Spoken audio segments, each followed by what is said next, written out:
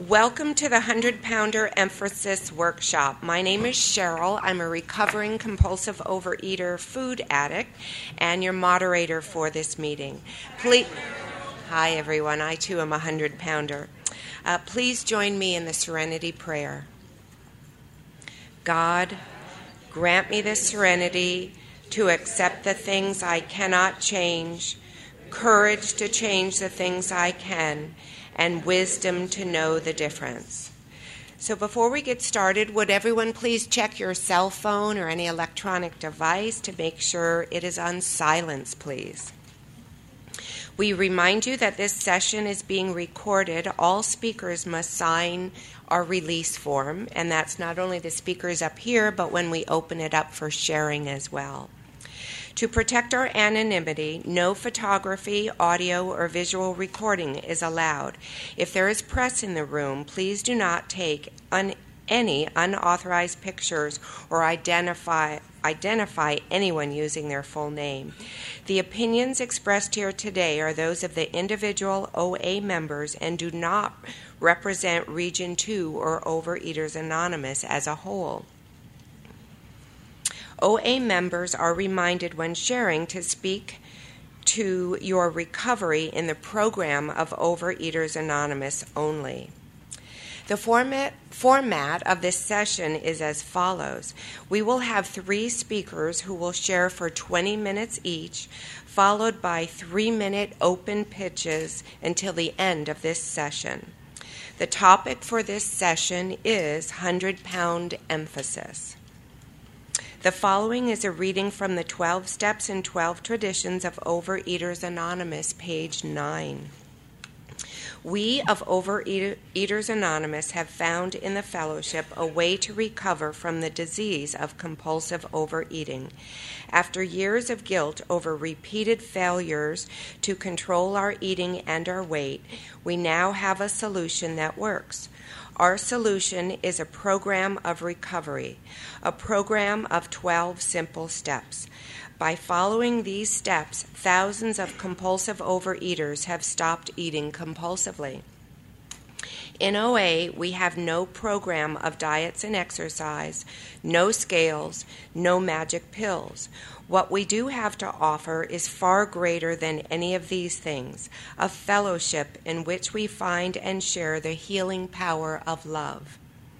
Our common bonds are 2, the disease of compulsive eating from which we have all suffered, and the solution that we are all finding as we live by the principles embodied in these steps.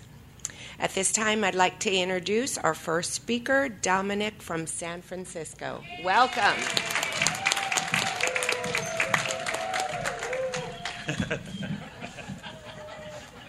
My name is Dominic. I'm both overeater. Can you hear me? Hi there. I'm kind of nervous for some reason. And I'm usually not too nervous that, I'm pretty sure of all the subjects I can speak about, it's being 100 pounds overweight and compulsive overeating. In that, I'm an expert.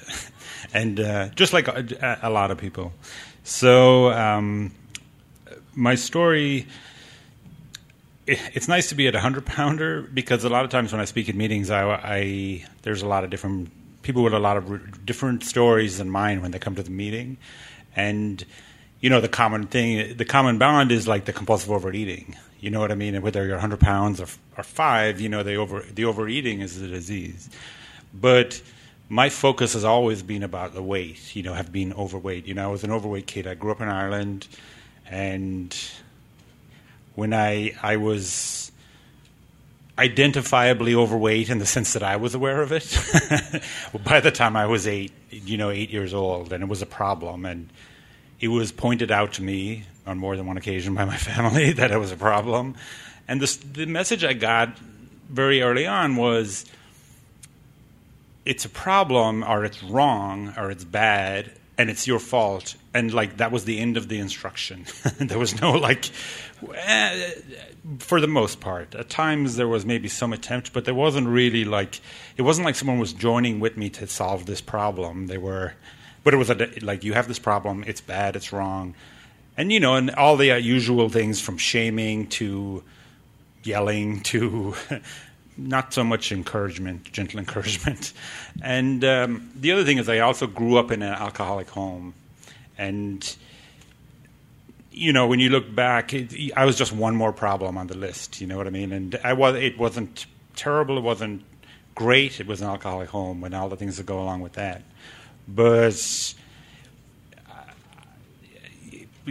I don't know. And somewhere in the mix of it, I was a compulsive overeater, and who knows when it started? Maybe I remember I just liked eating, and I would do these things where I won't talk too much about the eating, but I lived in this basically all these around in the middle of all these farms that are relatively close together. And this wasn't like a conscious plan, but I would be at those different houses. Everybody ate at different times, and I would eat at our house, and then I'd be at our neighbor's house when they ate, and I would eat several times. And I say that because the thing for me is I was a young kid, it wasn't conscious. I wasn't I schemed and did that, which there were plenty of times I schemed to eat and did things, but that was just what I did. It just seemed I'd just be there when it happened to be eating time. And that... the unconscious aspect of the eating for me is important, because I think that's a real sign that this is a disease. It's in my thinking, that it's in my thinking. So then, by the time I was 10, 11, 12, I don't remember exactly, but I was on diets. I knew about diets. I heard about diets. I started diets, and I saw this lady on the TV, and she did this thing called the Beverly Hills Diet, and I'm living in the west coast of Ireland on a farm, and it's a long way from Beverly Hills, and pineapple is hard to acquire, but I got it, and I like to say that because willingness or a desire to not be overweight, I had it. But even at the young age like that, I also knew that there was a kind of hopelessness to it, in the sense that I didn't really feel like I could overcome this. And I'm I don't know what the right word is, but I'm an industrious little kid and I can get what I want and do what I want, but I didn't think I was going to overcome this compulsive overeating. And it's not that super relevant. It is relevant in the sense that once I became a teenager, I did a lot of drinking. Not everybody, but a lot of people drink a lot.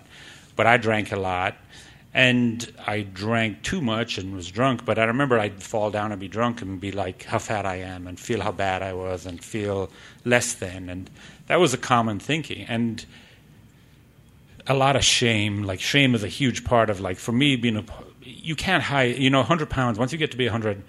You're the biggest kid in the family, you're the biggest kid in the class, you're the biggest kid on the bus when you go on the school tour, you're the biggest kid in it's a hurling team, which is an eclectic game they play in Ireland. It's like field hockey, you're the biggest kid on that, and it's just you're aware of it all the time, you can't avoid it, and it's not like a secret disease, there's no secrecy to it. And the judgment would come, and also I wasn't able to do anything about it. So... And what my story with dieting, in the sense, if you take it from a percentages point of view, I'm an absolute failure at dieting, in the sense that if you take all the time, I was thin for minutes before I came to compulsive overeating. I literally I would do a diet, and they would work in the sense that I would lose the weight, whether it be, and I've dieted off 80 pounds, 100 pounds, 10 pounds, 2 pounds, I've had different diets for different periods, and when I was on them and when I stopped compulsive overeating, I lost weight. But there was no transition plan. Once I got to some weight, then there was a day when I wasn't on the diet. And it wasn't like a planned day, or it wasn't like I had, and just there was one day. And then the diet was, and this is all the things about my compulsive overeating, everything was going to occur in the future.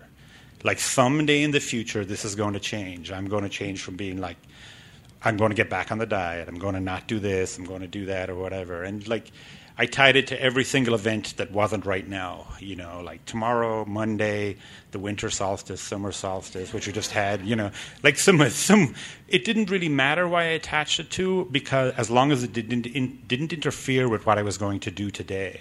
In the sense that I could put whatever I was going to put on today. And where are we in the time? Okay, thanks. And so and I just went on through that, and and then the other thing is every time I would lose a little bit of weight, I would gain back, and I gained some bonus pounds, and gain back, and my weight, and there was always a new milestone. There was stone, everybody weighs themselves in stone, which are measures of 14 pounds, and there's 10 stone, 15 stone, and then like when I got to my top weight, I was. I don't know how many stone. I was 333 pounds. And that wasn't my top weight, but that was my weight when I got here to Overeaters Anonymous. And my top weight that I'd weighed myself once was 352 pounds. And, of course, I immediately went on a diet. And then I lost 30 pounds and then gained back some of it and came to OA. But so I've been maintaining like 130-pound weight loss for a long time. And I've been in program for a bit over 20 years, but I've been abstinent for 20 years, and that's my abstinence is 3 meals a day, nothing in between, no sugar, plan the last bite before you take the first, which is a very subtle but important piece. And, there's a whole other complexities to what I eat and I don't eat, but my basic abstinence has been the same throughout, and my sponsor has always made it really important that I be clear, like clarity is the most important thing. Where's the line, and don't cross it. Like that's really, and I also believe like people get what they need. You know what I mean? I didn't get what you needed when I came. I got what I needed, and I met the right people and stuff. So my story, I had moved after college. I moved over to Southern California. Did for an short but intense period. I did a whole bunch of drinking and drugs, and got in trouble with the Orange County, pretty much.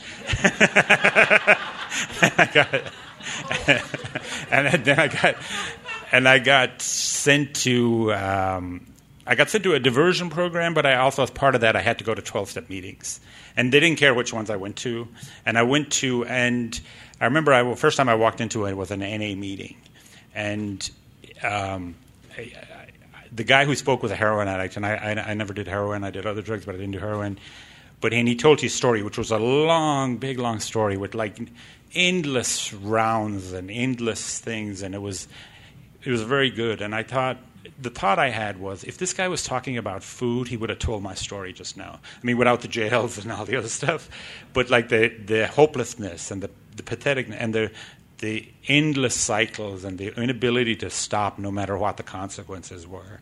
And, pretty soon I found out about Overeaters Anonymous, and I went to one meeting, and it was like a Wednesday evening in, I forget the city, but, it was a tiny meeting. There was a few people. There was like 6 people there, and 4 of us had come from a fast food restaurant, and probably,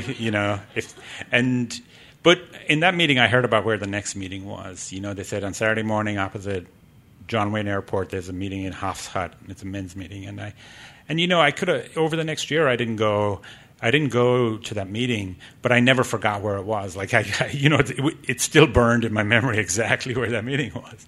And, and in that period, I gained to my top weight, and I lost some weight, and I was gaining back the weight. And then I started going to that meeting. And I literally would go to that meeting, and it was a breakfast meeting, and I would eat before, during, and after it.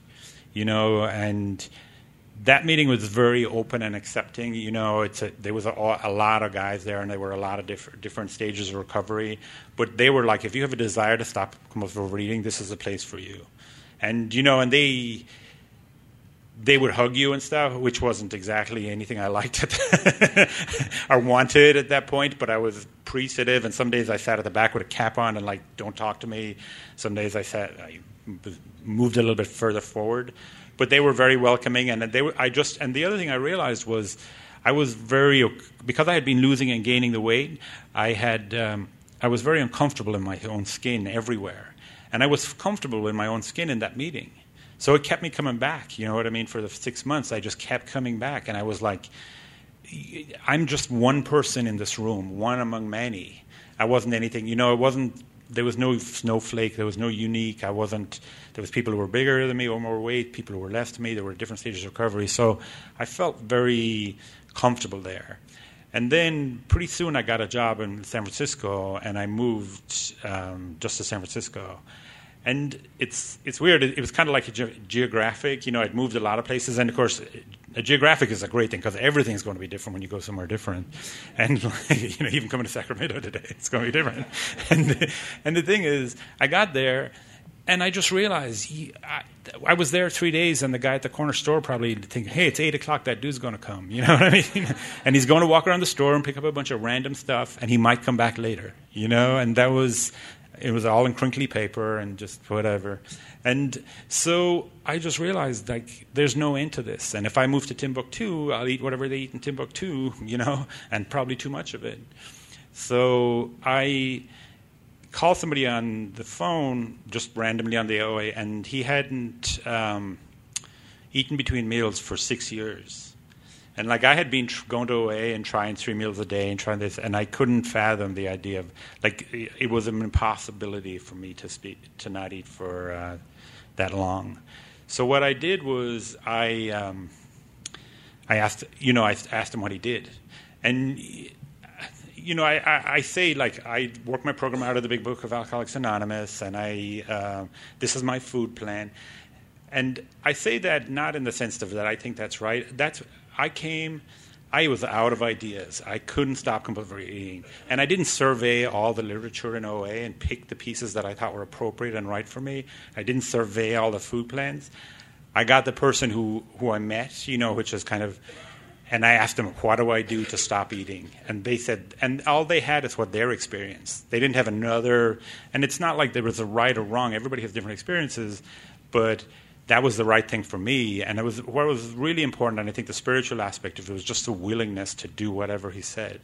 Do this. And I was like, you don't understand. There was a lot of you don't understand this going on. And I said, you don't understand. If I eat this, I'll gain weight, and I'll do this. And I mean, the thing that's become more and more through my own recovery and through working with others, our thinking about food is broken. It just doesn't work. I mean, I can't speak for everyone. I got to speak for myself and Mike. But my experience, it doesn't work. And it's not rational. I'll make irrational decisions. And they're so subtle, and it's cunning, and the disease is my thinking primarily. And it's cunning, baffling, and powerful. And it'll rationalize all kinds of things. It gets me into a situation, but the end result is always the same. I'm just putting it in my mouth. You know what I mean? There's a reason to eat it right now. And so I have no defense against that, or I didn't have a defense against that. And so that's what, when I started working a program, and he said, thanks. He said, I need to get a spot. I need to have a higher power. He never said what the higher power was. It just needs to be a loving higher power. That was a requirement. And he said, I need to work the steps. And, I just came, I was willing. For some reason, I was willing. And I did, I just started to do what he said. And I remember, the steps were, step one was easy, but I wrote it all out. And I remember I met him. It was a sunny day, and we met on Aquatic Park in San Francisco. And I read it to him, and it was just to share my experience. And I didn't talk too much about my food history, but it was just a lot of eating and grazing. And I share it with somebody else and have them kind of nod, but understandingly. Because I talked about my food to people in paying ways. They weigh you. You pay them, they weigh you. and I talked, and they always had that. They had the kind of baffled look in their face when you talked about your food honestly, about my eating and how I behaved. They just kind of look at you, and they either start with a "why can't you just," or it's not. They don't understand it. But when I shared it with my sponsor, I got that sense. I got that nodding, here's another person who knows. And they shared a little bit of their experience, and they knew, they understood what it was. And for me, the higher power, step 2, wasn't difficult. I mean, I just wasn't. I never really got into a big debate about it. I just had higher power, and I asked that higher power for help. And that's kind of worked for me for a while, so I just keep it at that.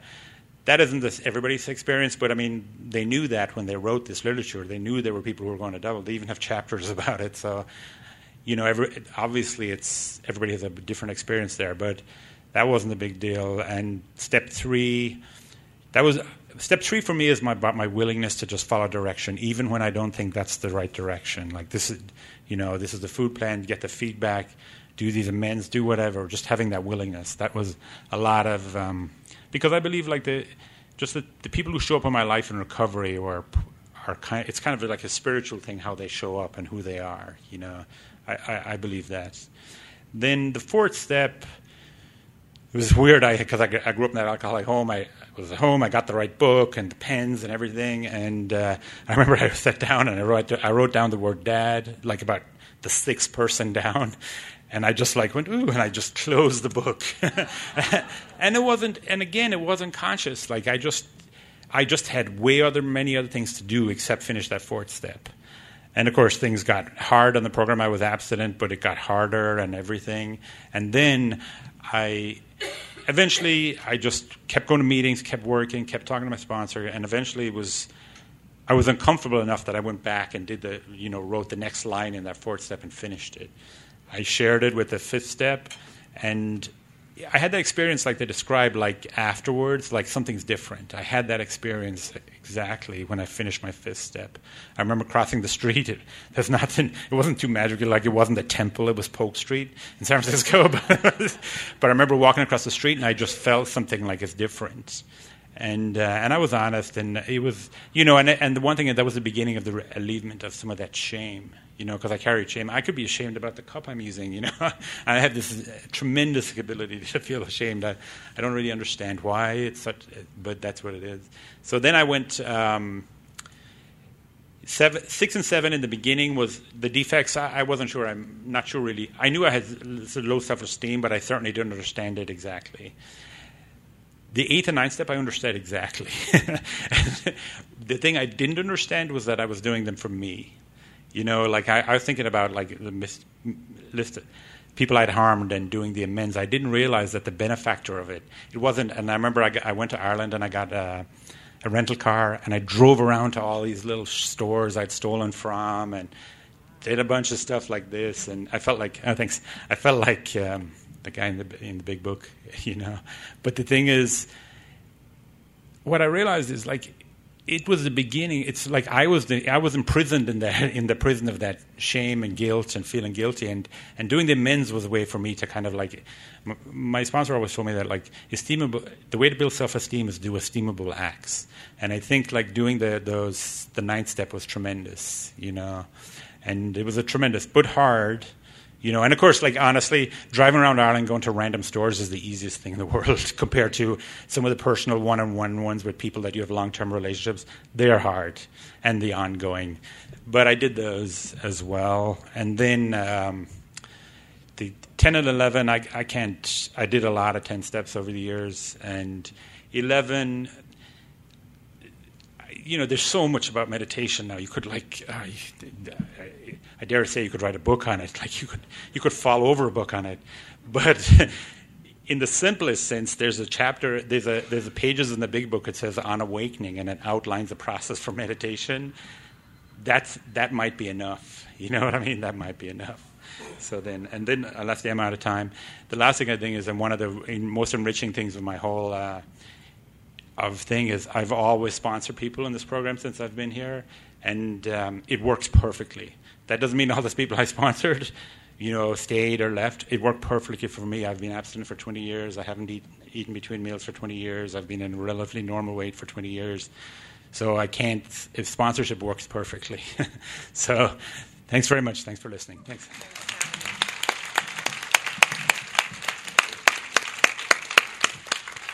Thank you, Dominique. All right. Pardon me. Our second speaker is Poonam from Novato.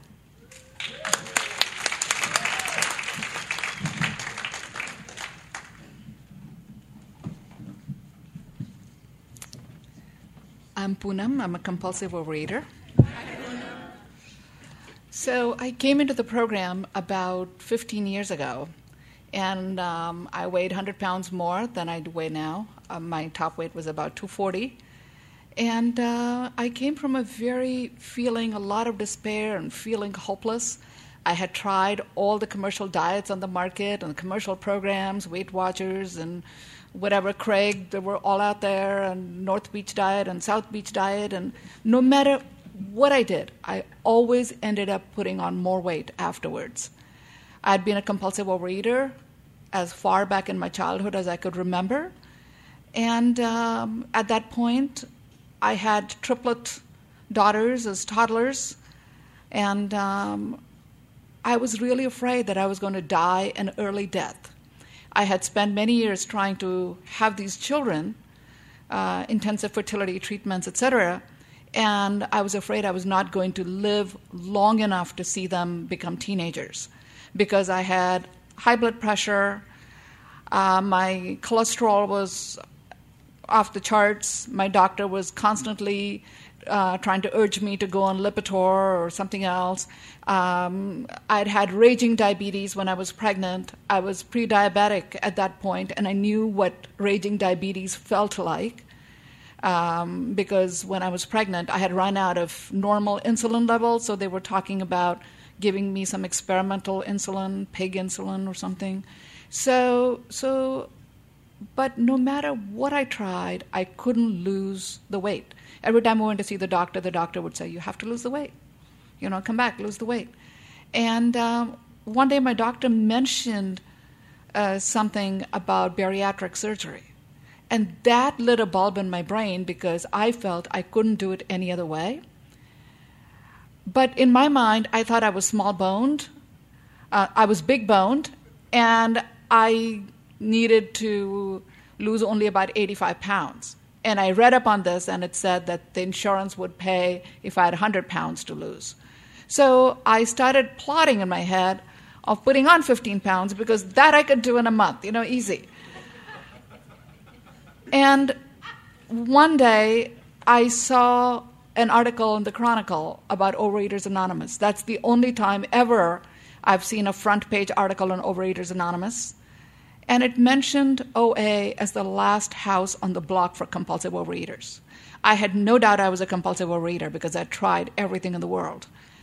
And so I went to this meeting. I looked up the meetings. I went to the meeting. It was a tiny meeting in a hospital. And for some reason, I was so emotionally overwrought, I was shaking. And when the meeting began, I was amazed. These people in this room knew what it was like for me on the inside. They were talking about the stuff that was happening to me on the inside on a daily basis. I had never, ever met anybody who knew what it was like. It was such a powerful homecoming for me. I resolved to do whatever these people were doing. So I started going to meetings, and those days in the East Bay, there was the tradition of talking about what the abstinence was for various people. So people would talk about the abstinences openly in the meeting. And so I started hearing people say, 3 meals a day, nothing in between, abstinence from sugar or white flour. So I asked somebody what it meant to be abstinent. And one day I decided to give sugar a try because sugar was my absolutely biggest demon. Even though I'd had raging diabetes, I could not stop eating sugar. It was a matter of shooting a little more insulin. So somehow it was noon, and I hadn't had sugar, and I couldn't believe it. And then, each hour was just eking out, I remember. And then it was 2 o'clock, and 3, and 4, and oh my God, 4 p.m. and no sugar I had. So I waited somehow, and then it was dinner time. And somehow I put myself to bed. I could not believe that I'd gone through the whole day because gazillion times I had tried to get 1 day without sugar. It had never, ever, ever happened before. And I woke up the next morning and I knew a miracle had happened for me. I had gone through a whole day without sugar. And I knew this day might not ever come back in my life again. And I didn't want to jinx it the next day. And so then another day went by, and 3 days, and a week, and a month, and I've been sugar-free ever since. So I became sugar-free, but I could do a lot of damage with all the fried stuff and all the other things in the world. I started doing 3 meals, but that didn't help me much either, and I was yo-yoing in the program. But I didn't know where else to go. I started feeling hopeless again. I had tried everything else out there, and I went to a meeting in San Francisco, Wednesday night meeting, and I heard somebody say that she didn't negotiate with food. Didn't negotiate with food? I negotiated with food every minute of the day. And I come from a culture where everything is negotiable. You know, you get a traffic ticket, and I kid you not, you negotiate with the policeman. And, you know, marriages are negotiated. Everything is negotiated. And a few days later, I heard this woman say that she had a way of doing the 10th step, that food became low-grade static for her, and she felt the presence of her higher power palpably around her, so she could reach out and touch her higher power. That's what I wanted. I wanted my food to be low-grade static so I didn't have to care about it, rather than a raging thing in my ears all day long. So after the meeting, I went up to her and I asked her, "What are you doing?" So she told me. And she said I didn't have to be on 10th step to do the 10th step, because I was probably step 1. So the next day, I wrote out step 3 prayer, word for word. God, I offer myself to thee, to build with me and to do with me as thou wilt. Relieve me of the bondage of self, that I may better do thy will. Take away my difficulties, that victory over them may bear witness to those I would help of thy power, thy love, and thy way of life. May I do thy will always. And I started writing, God, I'm afraid. I didn't realize I was such a fearful person. I was afraid of so many things, and the fears just came flooding up. And I wrote about them, and I wrote, God, I'm angry. God, I'm resentful. And anger for me is nothing but the tip of fears and the resentments. And they started coming out, and at the end of it, I closed with step 7 prayer. My Creator, I'm now willing that you should have all of me, all of me. And I wrote out the entire prayer, underlined it, and then I called somebody and gave this away.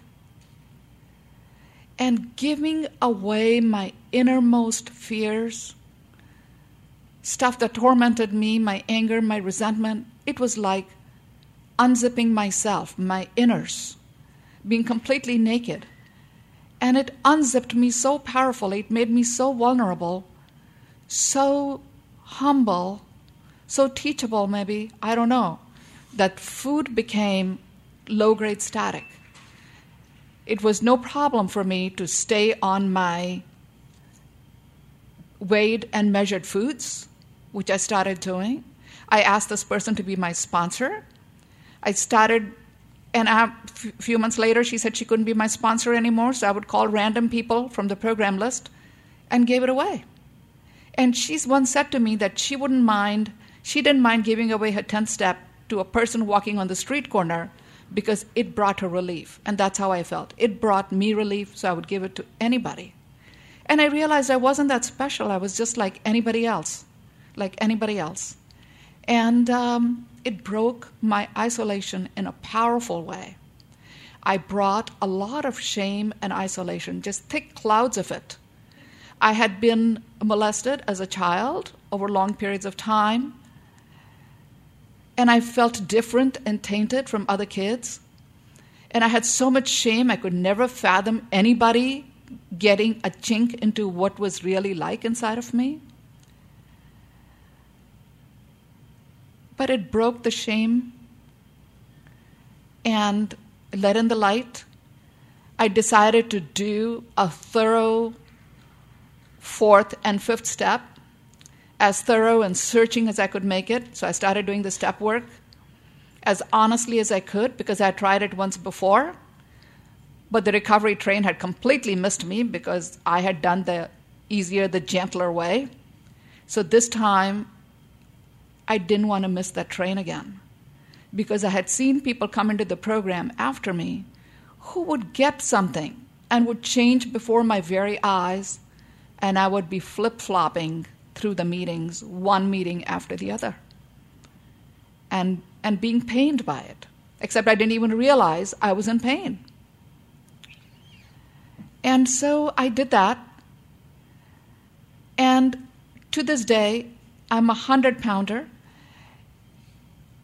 And I realized that what that number indicates is the seriousness of my disease. I'm not the 5, 10-pounder who could perhaps eat intuitively, who could perhaps dabble in this or that. I may never get this day back again because I've been on the other side. I know what it's like because I've stolen food, I've stolen money to buy food, I've pulled food out of the garbage, I've eaten rotten food, I've raided the faculty refrigerator when other teachers went home. I was a teacher. I've done it all. And so I continue the practice of writing because it brings me such relief. I write pretty much every day. I underline the prayers. And when I write, it shows me exactly what's churning on the inside, what's eating on the inside, so I don't have to eat over it. I can accept it. I often ask for direction. God, what should I do about this? And I get a response. A lot of the time these days, the response is do nothing, surrender, take care of yourself. And that's a big one because I didn't do that before. Keep your food clean. Or it will say, talk to so-and-so, often my sponsor, or talk to such and such person. And I follow through with the steps. And because I've been doing this for a long time maybe, or maybe my issues don't bite me as hard, or I'm just an excuse maker still, I don't give it away every day. I feel great when I give it away every day. But I see it as washing the inside chambers of my being. And when the wash water comes out slightly different color, if anything is slightly different, I have to make sure I call my sponsor and give it away. And my sponsor, the one who started me on the road to recovery, she said to me, she said, build strong abstinence with very clear boundaries, and the rest you will learn as you go along. So I decided to make abstinence number one. I built a food plan by doing the lists of red, yellow, and green foods, by following the Dignity of Choice plan, 3 meals a day. I think I had a snack or two initially, but right now it's 3 meals a day with nothing in between. And what it means for me to be on my food plan is like being on autopilot. I know what I'm eating no matter where I am. I know what my portions are. Of course, at home, I have the luxury of measuring 3 meals a day. It's great. I don't have to be in my head. I don't have to procrastinate. I don't have to think. My sponsor said to me, make sure you have plenty of good food prepared and ready. So I always plan ahead, make sure the food is ready. It's in the refrigerator. If I'm going to work, pack it. And if I go somewhere, I bring my food with me. If I go to conventions, I often go to work conventions that last 2-3 days. I bring all my meals. I ask the hotel for a refrigerator if there's not one in the room, because I learned they provide one if you claim it's medical issues, and it's serious medical issues for me. And I bring it to weddings. I bring it anywhere where I'm not sure. If it's potlucks, I always bring a vegetable dish and I bring a big salad, because those I can't rely on. There's going to be plenty of carbs and other stuff there.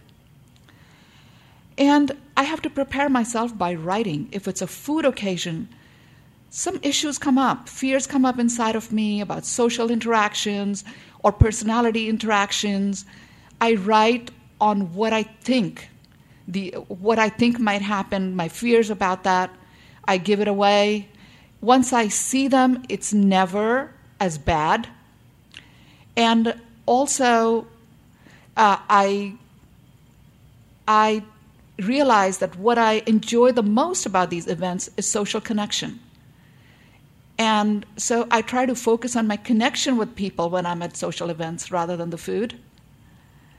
And that way I don't feel bad afterwards. However, I do stray. And if I stray, I have to write about it and share it with my sponsor. So I I realize that I do things every single day the same way. If something is slightly off, it's my brain telling me that's okay. For instance, I had a meeting where I had a couple bites of crackers, thinking, as soon as these people leave, I'm going to be having lunch. This will become part of my lunch. No, it doesn't become part of my lunch. My lunch starts when these people leave and I sit down in my house. So if anything like that happens, I have to be honest between myself and the cup, honest with my sponsor, honest in my writing, and that nips it in the bud. Otherwise, as a 100-pounder, it's a long, steep fall for me. The other thing I have to do every day is I meditate. I meditate twice a day, and my meditation time has grown quite a bit because I get so much out of it. And no matter what, just as my abstinence is no matter what, any lengths, my meditation is no matter what, any lengths. I wake up first thing in the morning, I meditate in bed.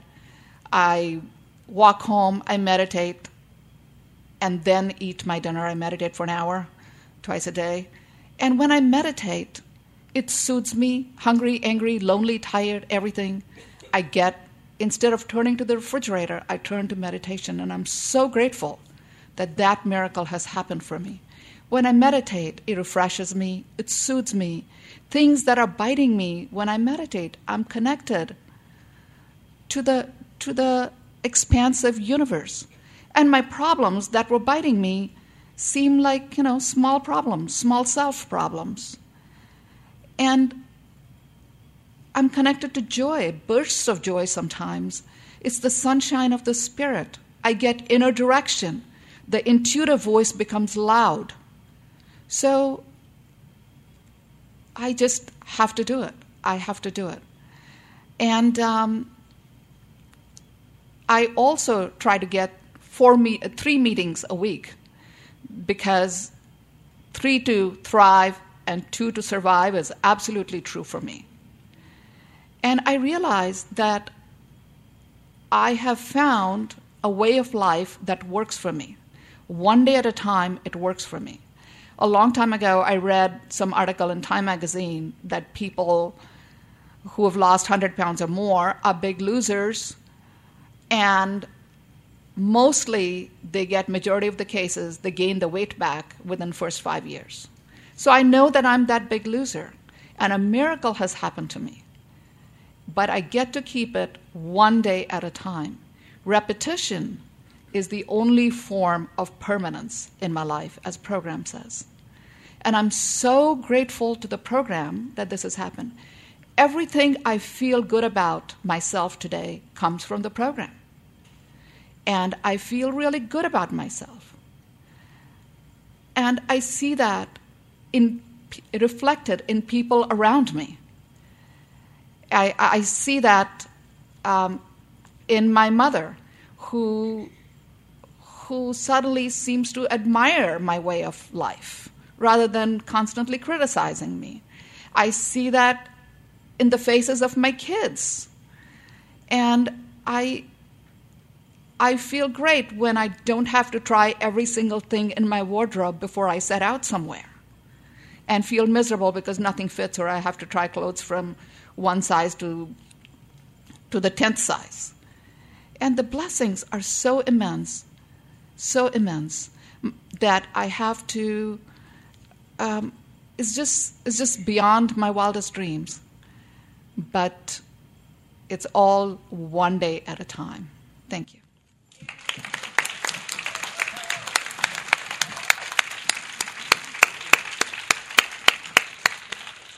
Thank you very much, Poonam. All right, our third speaker is Lonnie from Seal Beach.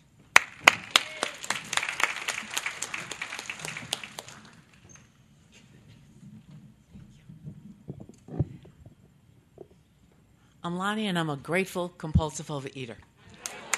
And I'm a 100-pounder. Thank you so much for your shares. I really appreciate it, listening to both of you. I don't think I've heard either one of you before. I came to Overeaters Anonymous in January of 1986.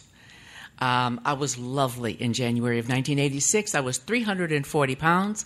I had great big hair, great big clothes, men's shoes, polyester pants properly rubbed right in between the thighs like they were supposed to. I was 5'6" at the time. I'm 5'4" now. I resent those 2 inches. And I'm serious. And I was terrified. I was absolutely in fear. I'm a fearful person. I'm a fear-based person, I've come to find out. I can give you wonderful angry, but behind that is a lot of afraid stuff. And I just knew, remember I said this was January, so in December of 1985, the glamorous holiday season, I did what I always did. I cooked everything. I'm totally addicted to sugar, by the way, and I am addicted, as a 100-pounder especially, I am addicted to large meals. That is part of my addiction. So too much I'm addicted to, and sugar wipes me out. As an example, I was about maybe 6, 7 years old, and the measurement of ice cream for me was 1 pint, because that's what my grandmother got, and if she got it, doggone it, I got it also. Did I have good reasons to eat that way? I really believe I did. Actually, for a long time, food saved me. It saved me from a family that was relatively indifferent to me. I was fed and I was clothed. I do not have any memories of being particularly loved. I was teased a lot, and sometimes it was mean-spirited, and so I learned how to defend that. That's another lethal lesson in and of itself. Bought right into, though, the compulsive overeating as I was to progress. Now, for a long time, weight was not an issue for me. I was a very athletic girl, healthy, and I could hold my own. And my birthday is April 1st, and every now and then, I've been 75 times around the sun, so I recently celebrated my 75th birthday. And recently people would say, oh, your birthday was April 1st. Lonnie, did you blah, blah, blah? Never more than once, because payback was a bitch. Okay, and I might look like that, but no. Something really terrible would come out and happen. So at a young age, I was 18 and 1 month when I got married, and we went ahead. I had 3 kids, and that's when I think the weight really started to, I began to see it. It began to affect me. I'm sorry, I'm saying this badly. It wasn't the weight that I began to see and began to affect me. It was the way I was putting on the weight that I began to see, and it started to affect me. I married into a very loving family. I think I married my husband to get his family. That's kind of like a joke. We used to look at each other and say, we married each other for our money, right? We were poor as church mice. Let me just be clear about that. But they're a petite family. They're a small family. I am not petite, and I am not small. So at 300, I wasn't 340 pounds then. But shortly thereafter, having my 3rd child, I really started to put on the weight. It's something like just, I'm not even sure what it was. I only knew that I didn't get enough. No matter what happened, I didn't get enough. If it was enough there to serve everyone, I wanted more than my share. So I would eat in secret, and then I would eat. And, it would be, wow, you're not hardly eating anything. Trust me, if somebody is picking up weight to the tune that they're going to top out at 340 pounds at 5'6", somebody's eating something, damn it. Okay, something is coming through there. Falling through the cracks. No, nothing fell through. But I'm going to skip ahead kind of fast because I want to get closer to the future time. When I came to OA, it was, like I said, it was January of 1986. And something was now very awry. I'm on my job. I've always been just an incredible employee, and I'm failing. Something is very wrong. I'm being written up. I'm being called in the office and talked to. Oh, by the way, let me explain how that looked. That was, real big hair, moo-moo, in a professional fabric, might I add. Serious about that, too. Sandals, my ankles in that time would swell about to the size of my calves. I was eating nonstop, and there's nothing I won't say. No filter whatsoever. And I don't care if you're my manager and you have situational power over me. I'm going to get it said, and it's going to embarrass the hell out of you, and I really don't care because, you should have said it in the first place. And that's exactly how it was going. And I remembered coming home from a friend's house right before the Christmas break in 1985, driving the 405 freeway to come home, and I'm terrified. The terror is so strong I could hardly breathe. And I wasn't sure of what I was terrified because I shut everything down. So there no self-examination. I could examine you to a T, but there was no self-examination that was going to happen for me. And yet I could see myself. How did I get there? I don't know. And I didn't do a lot of night eating. God forbid my family should see me do that. But from 5 o'clock in the morning, when I started baking cakes, until 7 o'clock in the evening, when it eased up, when we all collected back at our house, it was just nonstop. And it wasn't pretty, and I wasn't happy with it. I remember one morning the secretary made, I don't know, some pie ice cream thing she was bringing in for everybody, and I ate it at about 9 o'clock in the morning, and my hands shook so bad I had to put them down on the desk to stop the tremors. And I thought, I think I'm getting diabetes. So I ate it again. So that was the frame of mind that I was in as we broke for that Christmas holiday. And yet I did everything I always did through the Christmas holiday, which was go to movies, read, and eat. But when I came back to work, a loving friend sent me something out of the Overeaters Anonymous welcome packet at the time. Interestingly enough, about 8 years prior to this, I responded to a Dear Abby / Ann Landers column that showed up in the LA Times. I can't remember which one it was because they were interchangeable to me. But I saw it, and I mailed it in with a self-addressed stamped envelope, and I was interested. I read just that much about Overeaters Anonymous, and I was waiting, and I had the address. I had the envelope, the return envelope, to come back to me at the office. And it did, and it was the one morning I didn't collect the mail. Somebody else got it and brought it to me. And, of course, in the return address, I put Overeaters Anonymous on it because, what did I know? But she saw it. And I was crushed. Now she knows I'm fat. See, now before she really didn't know. And now she's got this envelope. She knows I'm there. And I opened the envelope, and I think what was in it was the 12-stepper, LA Intergroup's 12-stepper with a big list of meetings. Okay, I can make a telephone call. So I waited, and I called one number, and I was later to meet the man who recorded that message, but I listened to the message. It was go to a church, and this is where you go, and this is where you park, and no way in heck was I going to do that. So I threw that away, and the truth was I had to eat for a long time still. So fast forward, I'm now back into that. Just January, roughly the 19th of 1986, and I get this piece of literature, and I meet a friend, and I go to a meeting. And I really like to say that was my bottom. Dear God, may that be my bottom. May I never have to go any lower, no matter what, than I was at that point, at that time. Not only was it unlovely, as I described earlier, as to what a 340-pound, raging, crazy woman looks like, but there was nothing on the inside. There was nothing there. I blamed everybody for everything. I owned nothing. I'm talking behavior here. But I went to that meeting. And I went to the local Chicken Delicious, and I ate dinner that, stained up the top of my moo. And I got to that meeting, and we were studying the AA's 12 and 12. OA had not yet written literature like that.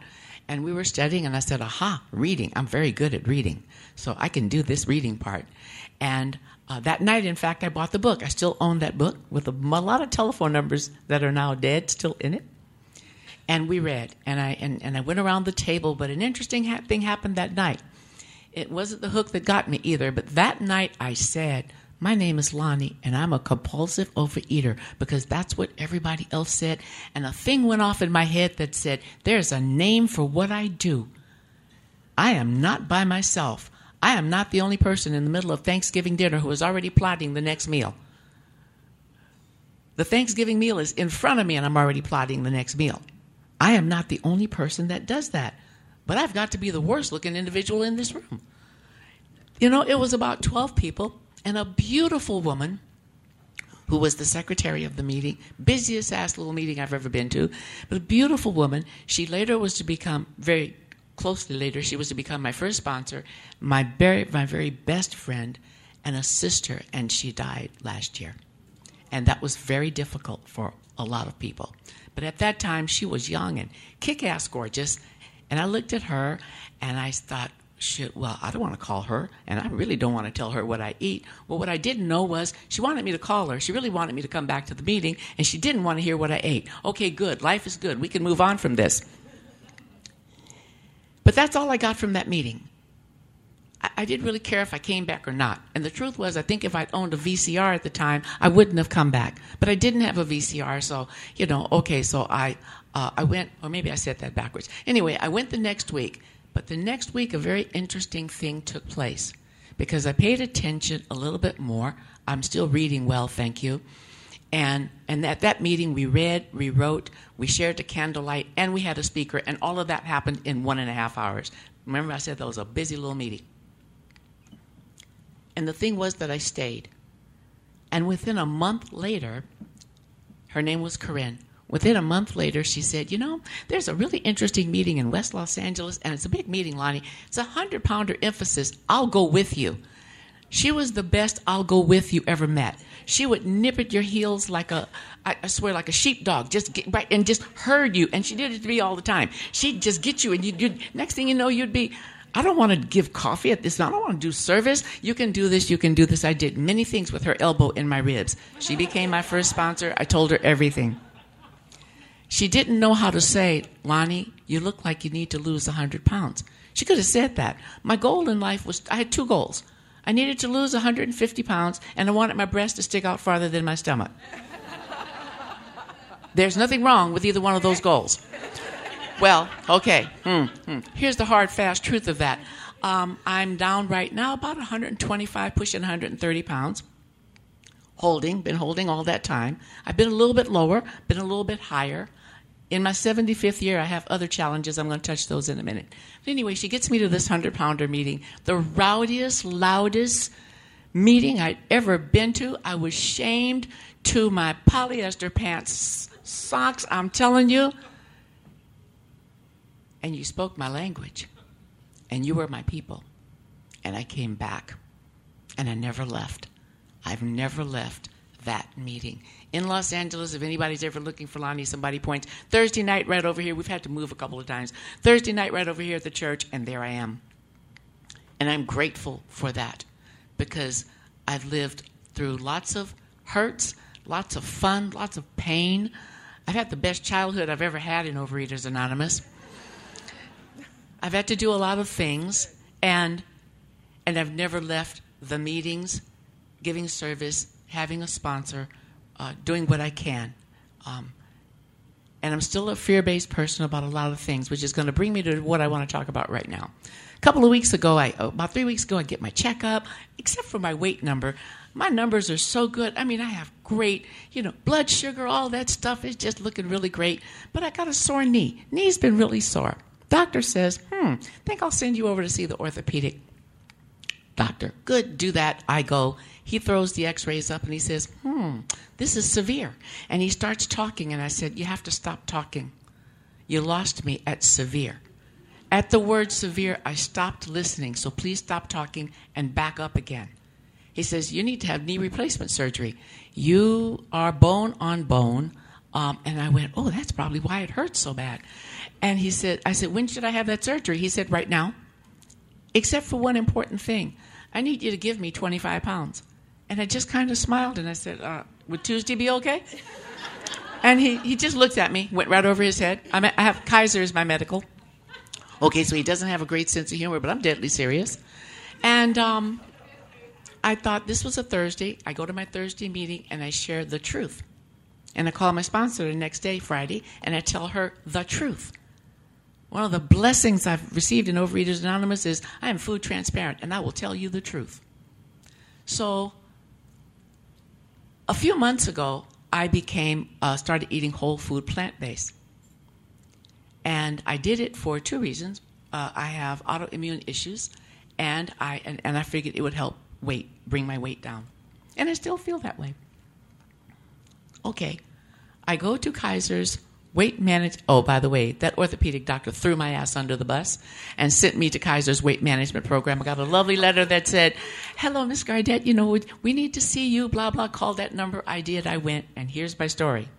I get there, there's about 30 of us going for the weight management orientation. I get in, I take my seat, and believe me, our 100-pounder brothers and sisters are showing up. There's about 30 of us there, and I'm sitting in the room, and I'm trying not to judge, and I'm judging, and I'm looking, and I said, okay, so I'll have a seat. And they start the orientation, and trust me, it's nothing anybody doesn't know. It's going to be weigh and measure. It's going to be cut down on some quantity. Remember I said I began whole food plan? Okay, so there's not very much I'm willing to give up yet. I mean, still, however, I can definitely bring in some calories. At 75 years old, I don't exactly have the metabolism that I had at 43 when I came in, or at 25 like I'd love to have. So, but I know kind of what's coming, and this is where the humor in the situation for me takes over. I need the help. I'm willing to do the work. I need surgery. This cannot turn into a 4-year project. I would like to have this done in a few short months in a healthy manner.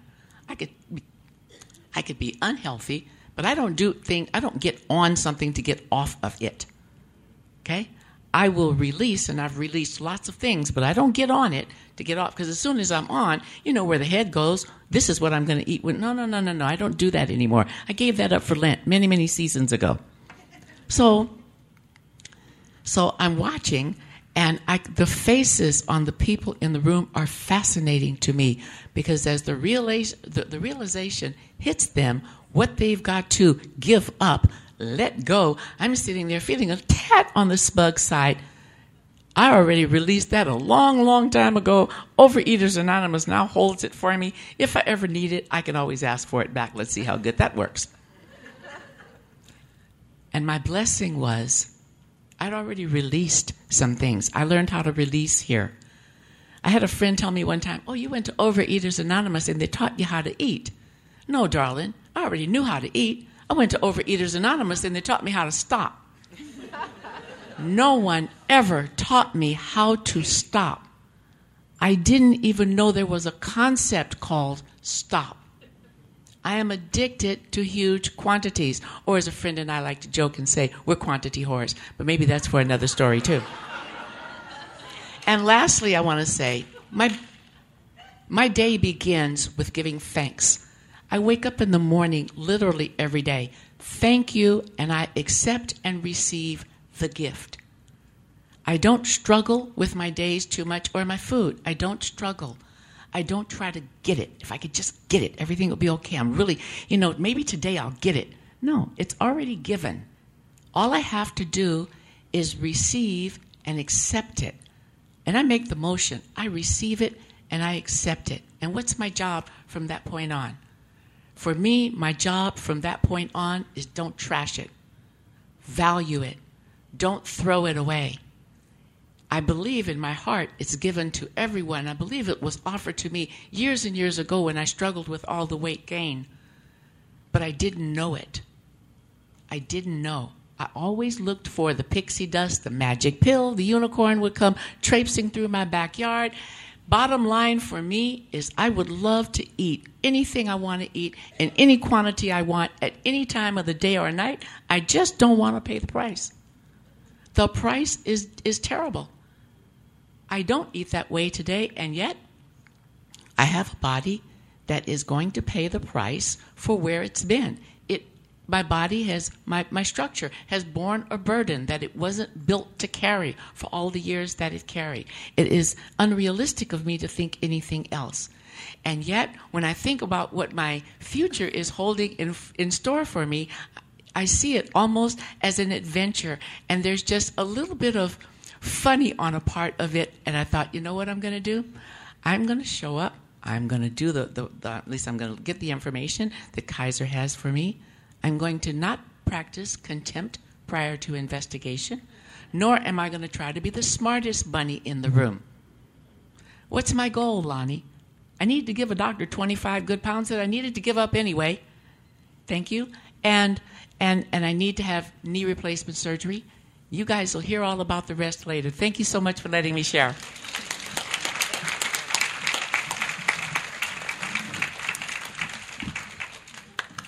Thank you, Lonnie. All right, the meeting is now open for 3-minute pitches. Be sure to sign in here, and for those of you who'd like to come up, please do so now. We ask that you limit your share to 3 minutes and confine your share to your experience, strength, and hope on the topic discussed today. The session will end at 3:30.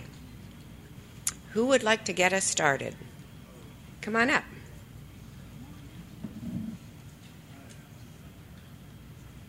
Why don't you go ahead and you can sign afterwards.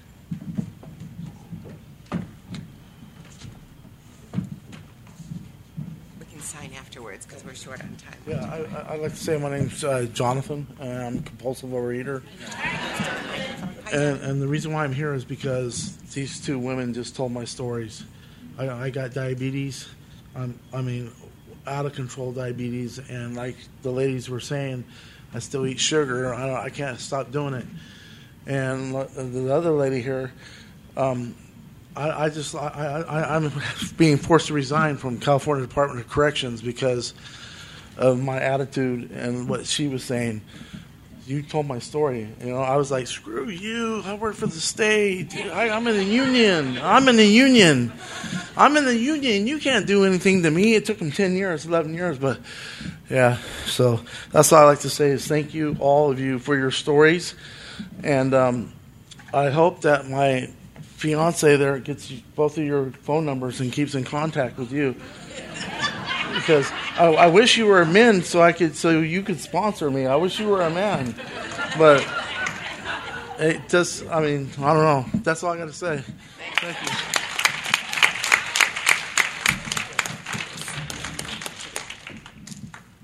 Who else would like to share? All right, while you're getting, I saw a hand. Come on up. Come on up. And while she's coming, I'll take a quick share. My name is Cheryl, recovering compulsive overeater, food addict. Thank you all so much. I got so much out of that, was taking so many notes.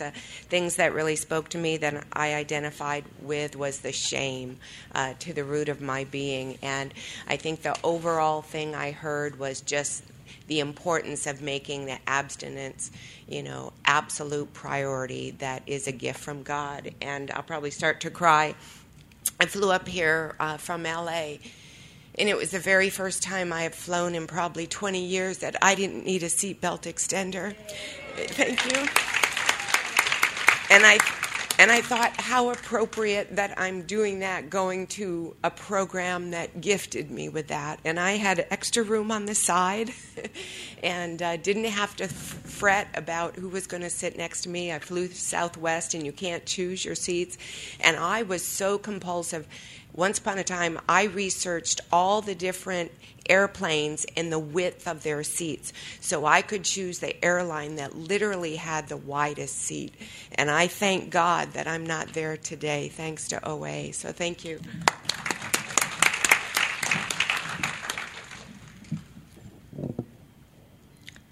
Well, you're going to be able to hear me. I need to get some more height and less width. Anyway, I'm Elizabeth. And I'm going to talk to you about what happens when you disrespect the 100-pound weight loss. Hi. Hi, Elizabeth. Yes, I have lost 100 pounds, actually more. But I'm going to make this very short. I can't give you a history because the history is extensive. I'm 74 years old. That's older than dirt. So anyway, I was born in another country where I was a preemie, and I maintained that they incubated me. My father looked at me, and this was in Europe, and your status as a female is not very good, especially in the country I was in. And he looked at me and said, well, I just hope she lives. It's a girl, but I just hope she lives. Well, I heard the message, and yes, I did. I suffer and survive, and I'm your basic immigrant. My family brought me here from Hungary. But anyway, I was fat all my life. Even though I was a preemie, I usually say they over-incubated me. They didn't have over-incubators at that time. Anyway, when I came here at age 14, I think I was about 156 pounds. When I graduated from a prestigious high school in San Francisco, Notre Dame de Victoire, where I was the charity kid, I was over 200 pounds. I was going to be a nun, and then because after all, nobody wants a fat woman. Anyway, make a long story short, my mother brought home my husband to me. He happened to be 8 years older and Hungarian. Okay, 1 minute. All right, so we got married. He was always 30 pounds underweight, and I was always fat. What we had in common was we all both loved sweets. Anyway, my life went on. I gained, I was up to almost 300 pounds, came down to 111. That was not enough because nothing is enough for me. And just recently, my husband has died. We were married 53 years. I didn't know how to be a wife because he ate and I watched and gained the weight. And then, and I don't know how to be a widow because I now have gained 40 pounds. So you figure out from 300 to down to 111 less, and now I am 40 pounds heavier.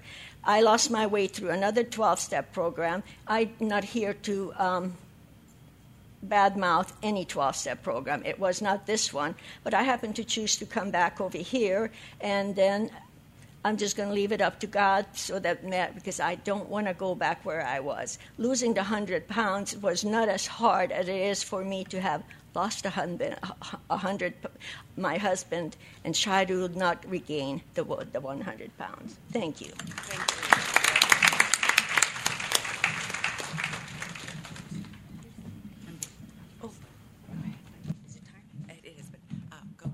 Hi, my name is Mary, compulsive overeater.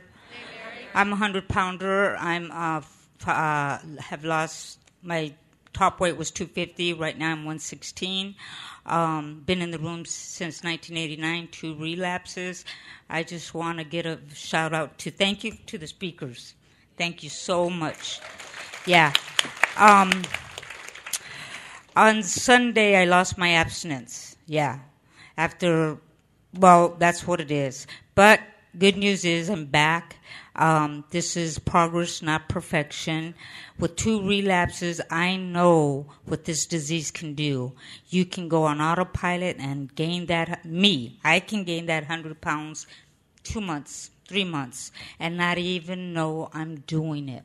So I'm reaching out to you saying this. I shared in another meeting, I have a brother that was a heroin addict. I'm a heroin addict with food. I am. Need it. It's like, if I have a feeling, I think that's the answer. It's not. It's not. So I just want to say I'm humble. I'm here. I'm glad you guys are here. And that's it. Thanks. Thank you very much. Can you sign that form? Oh, yeah. Thank you. Hug's more important than the signing. Okay. All right. That's all the time we have for sharing. It's now time to close this session. Let's thank our speakers again. If you enjoyed this workshop, we encourage you to stop by the All-Star Media table to order copies of this session or any other session. All workshops and the main speaker events are being recorded and are available on CD or as an electronic download. Please join hands as we close with the 3rd step prayer, and you'll find that on page 8 in your program.